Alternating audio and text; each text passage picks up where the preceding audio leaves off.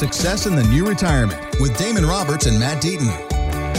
Here again with Damon and Matt. I'm Jennifer Perry. And remember, if you have questions for us, you can always reach out to us through our website at successinthenewretirement.com. Drop us an email there. You guys actually really enjoy answering questions. This is what you do there in the office.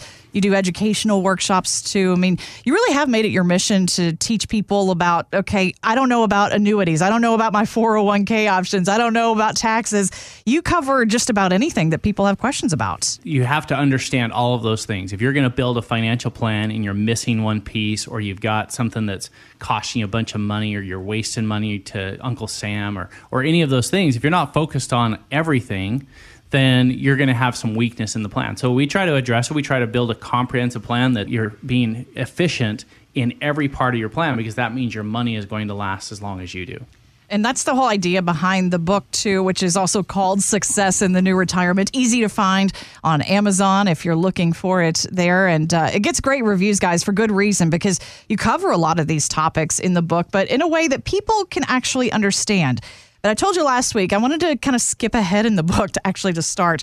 I don't know what my third grade teacher would say about that. I remember having to read things in order when we were growing up. But we're going to skip ahead to what you call some of the keys to navigating the new retirement. And number one that you mentioned in the book is a term that I think a lot of us have heard before, diversification.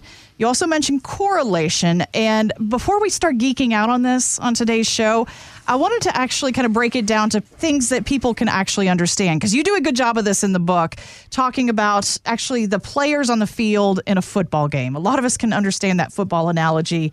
But Matt, you mentioned in the book your favorite quarterback of all time. I'm going to have to disagree with you, though. But who was yours? Well, growing up, I was a huge fan of the Dallas Cowboys. So, if you just turned off the podcast, I understand, because I don't like them anymore. But I loved Danny White, and I loved the Cowboys at that time. So that was my hero.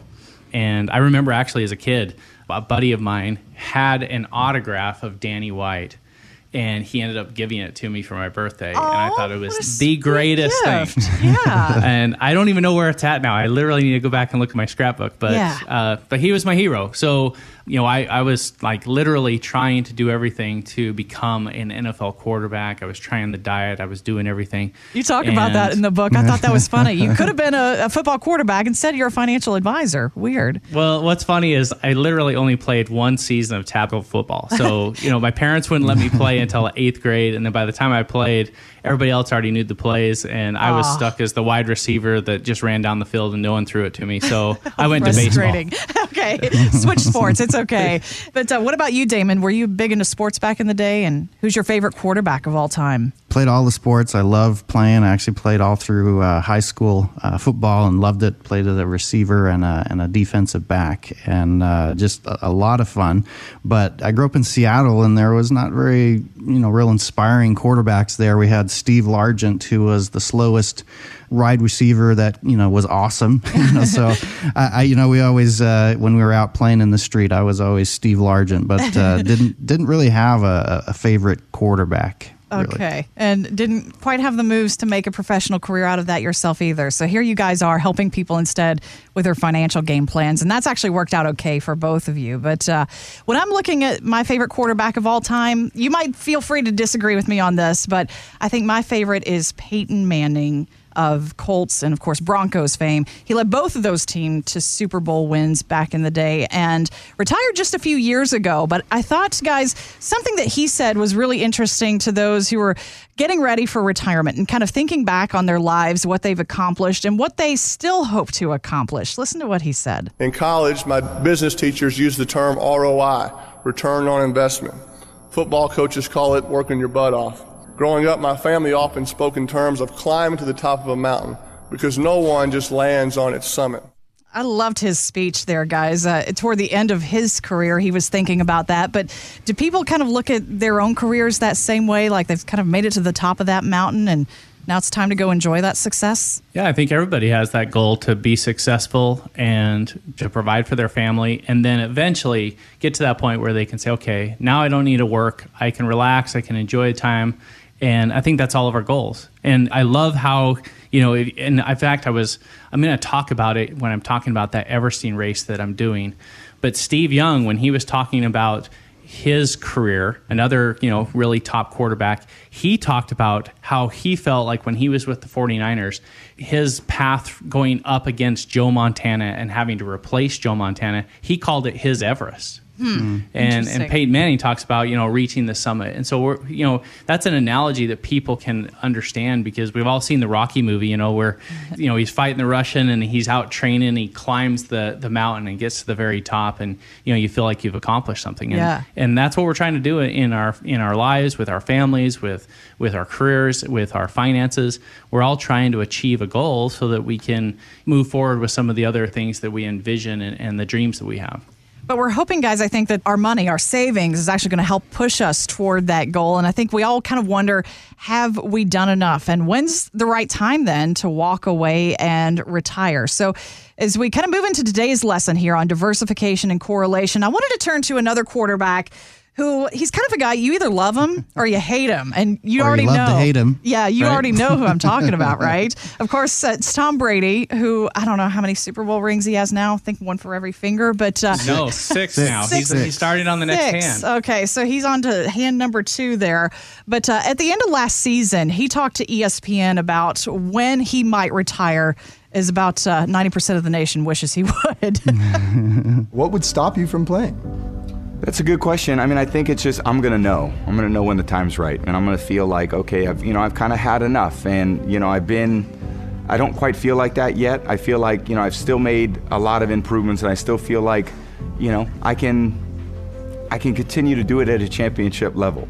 And I think that's, where I was at before, and that's still where I'm at now.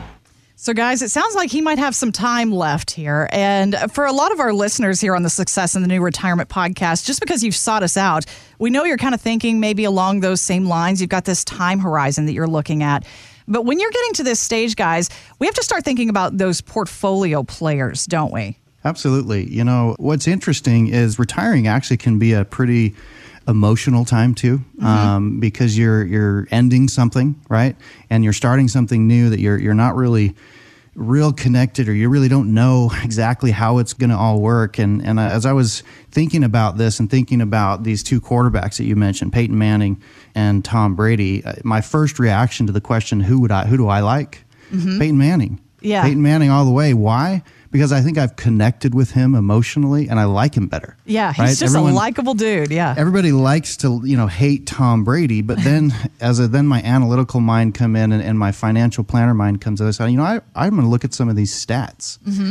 And of course you did. One of the things that was really interesting that kind of relates to this correlation diversification thing is if you look at, and some of them, stats only tell part of the story. One stat said that in a weighted average, Peyton Manning is the number 1 quarterback. Right? Okay, yes. Woo. But then if you look at other things like TDs to interception ratio, Tom Brady has a better TD to interception ratio, which would be like something we call, standard deviation, which means Tom Brady is going to throw less interceptions per every TD versus Peyton Manning may have thrown more TDs, but he's also thrown more interceptions, so he's more volatile. He's the stock more volatile. That takes you on the more emotional ride, right? And so, it's interesting to look at, and you need really a coach to kind of help you look at that and to say, at the end of the day, we may have emotional ties to certain stocks or different ways of investing or emotional negativity towards certain investments. But if we can't look at it clearly and say, what do we really want? Because every retiree I ask does not want an emotional ride in, the ups and downs of the stock market. They want consistency, and they want to be able to live a peaceful, happy retirement riding off into the sunset. They don't want to be stressed one day, flying high the next. They want consistency. And so, this is where diversification, correlation, comes into play to be able to help people understand, how does this apply to me in my retirement? And that's really comes down to education and what we try to do. Well, and the analogy that we use in the book is, again, I think any person that's got a favorite NFL football team, if Peyton Manning was in his prime or Tom Brady was willing to switch to their team, they'd take him in a heartbeat. We can say we hate this guy, but man, we would take him on our team for sure. But the analogy we put is, even if you could clone Tom Brady and make 11 of them, that's not going to make you a good football team, right? Right. So you can't have 11 Tom Bradys on the football field. You need a lineman. You need a running back. You need a Julian Edelman that can go out for the pass. We've seen Tom Brady go out for a pass. It is not pretty. It's not pretty right? at all, no. So diversification is saying, okay, I need this part, but I also need these other parts to make my plan work really well. And so a football team is made up of some big guys on the front that can block and a couple of receivers that are quick that can go out for a pass and a running back and all that. And that's what makes a great offense. Now, to Damon's point, you also have Bill Belichick, who's, probably the greatest coach ever. And he is kind of coordinating all of that. Tom Brady can't do it by himself. And he comes up with the game plan, and then they all go and execute their part of the plan. And so, Damon and I, we feel like, hey, one of the things that we do and help our clients do is, again, we're not out there, growing the money and running the companies that are generating the dividends and the returns. But we can help that person build a plan, pick the right components so they have a diversified plan so it produces the consistent results that they're looking for. And that's what leads to a lot of success. And so I think there's a lot of analogies with sports that you can tie into creating a good financial plan. And it's really important to understand that, you can't just have one of one thing because it's really not going to be successful. And it sounds easy, guys, when you're using some of the football analogies there. And I know that most of our listeners know that diversification is important with their portfolios, but most of us have no idea how truly diversified we are. Is that the case when a lot of people come in and sit down with you guys for the first time? And how do you help people really understand how diversified they are and how much risk they're actually taking? Well, I think the misconception is that people, they look at their statements and they've got like 30 different funds and they're like, I am diversified. I was told, we all know I need to be diversified. That's like a constant, thing that's driven into our heads the moment we start taking a finance class at school or, you hear it on the headlines. But the problem is what we find is you have 30 different funds that act like 2 or 3 because they all are going up and down the same. If you have a mutual fund that's following the S&P 500 and you have another mutual fund that's made up of large cap stocks like Apple and Intel and some of these others, it's probably going to behave very similar. They're going to be very correlated, meaning they're going to go up and down in sync together. And so the key is when you're building a financial plan is have some that are going up when others are going down. And so that way when the market has a bad day, when it has a bad week, when it has a bad month, not all of your funds are having a bad day, a bad week, and a bad month. And so you have some of these things that are giving you the consistent returns and it will do well when the market's not doing so good. And I think that's really critical that you understand that it's more than just having a bunch of stocks and holdings on a sheet of paper, but how do they work together?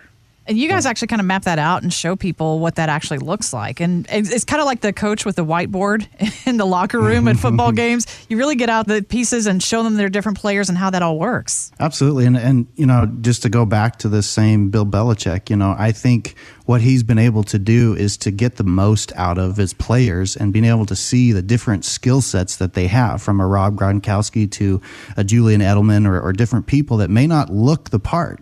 Julian Edelman's a pretty small guy. Yeah. Right. And he's been able to use people like that do the consistent, little 5-step, turn around, get the pass, these little short passes versus the guy that is more sexy who's going to do the long bomb of Randy Moss. They all have a place. And you can't win without having all of those different pieces in place. And that's really what it comes down to is it's a new retirement. It's not just Social Security and pension, which is going to make up 90% of my nut. You have to be able to have something that's consistently providing income and very efficient, and then something else that's going to be doing the growth part of it. And then the defensive end who's really fast, who's going to come in and sack the quarterback, right? That's going to, that maybe that's your small cap stock that really just hits it sometimes. It's a combination of different things that really makes a success in the new retirement possible. It's different, yes, but very possible. We talk about that in our book. And so, again, if you're listening, you want to get more information, send us an email, go onto our website, grab a copy of the book. We're happy to send that out to you. But we're going to go through this and help you understand some of these concepts and make it simple, because at the end of the day, you've got to be educated first, and then you're going to know where to act. Thanks for listening. Want more from Damon and Matt?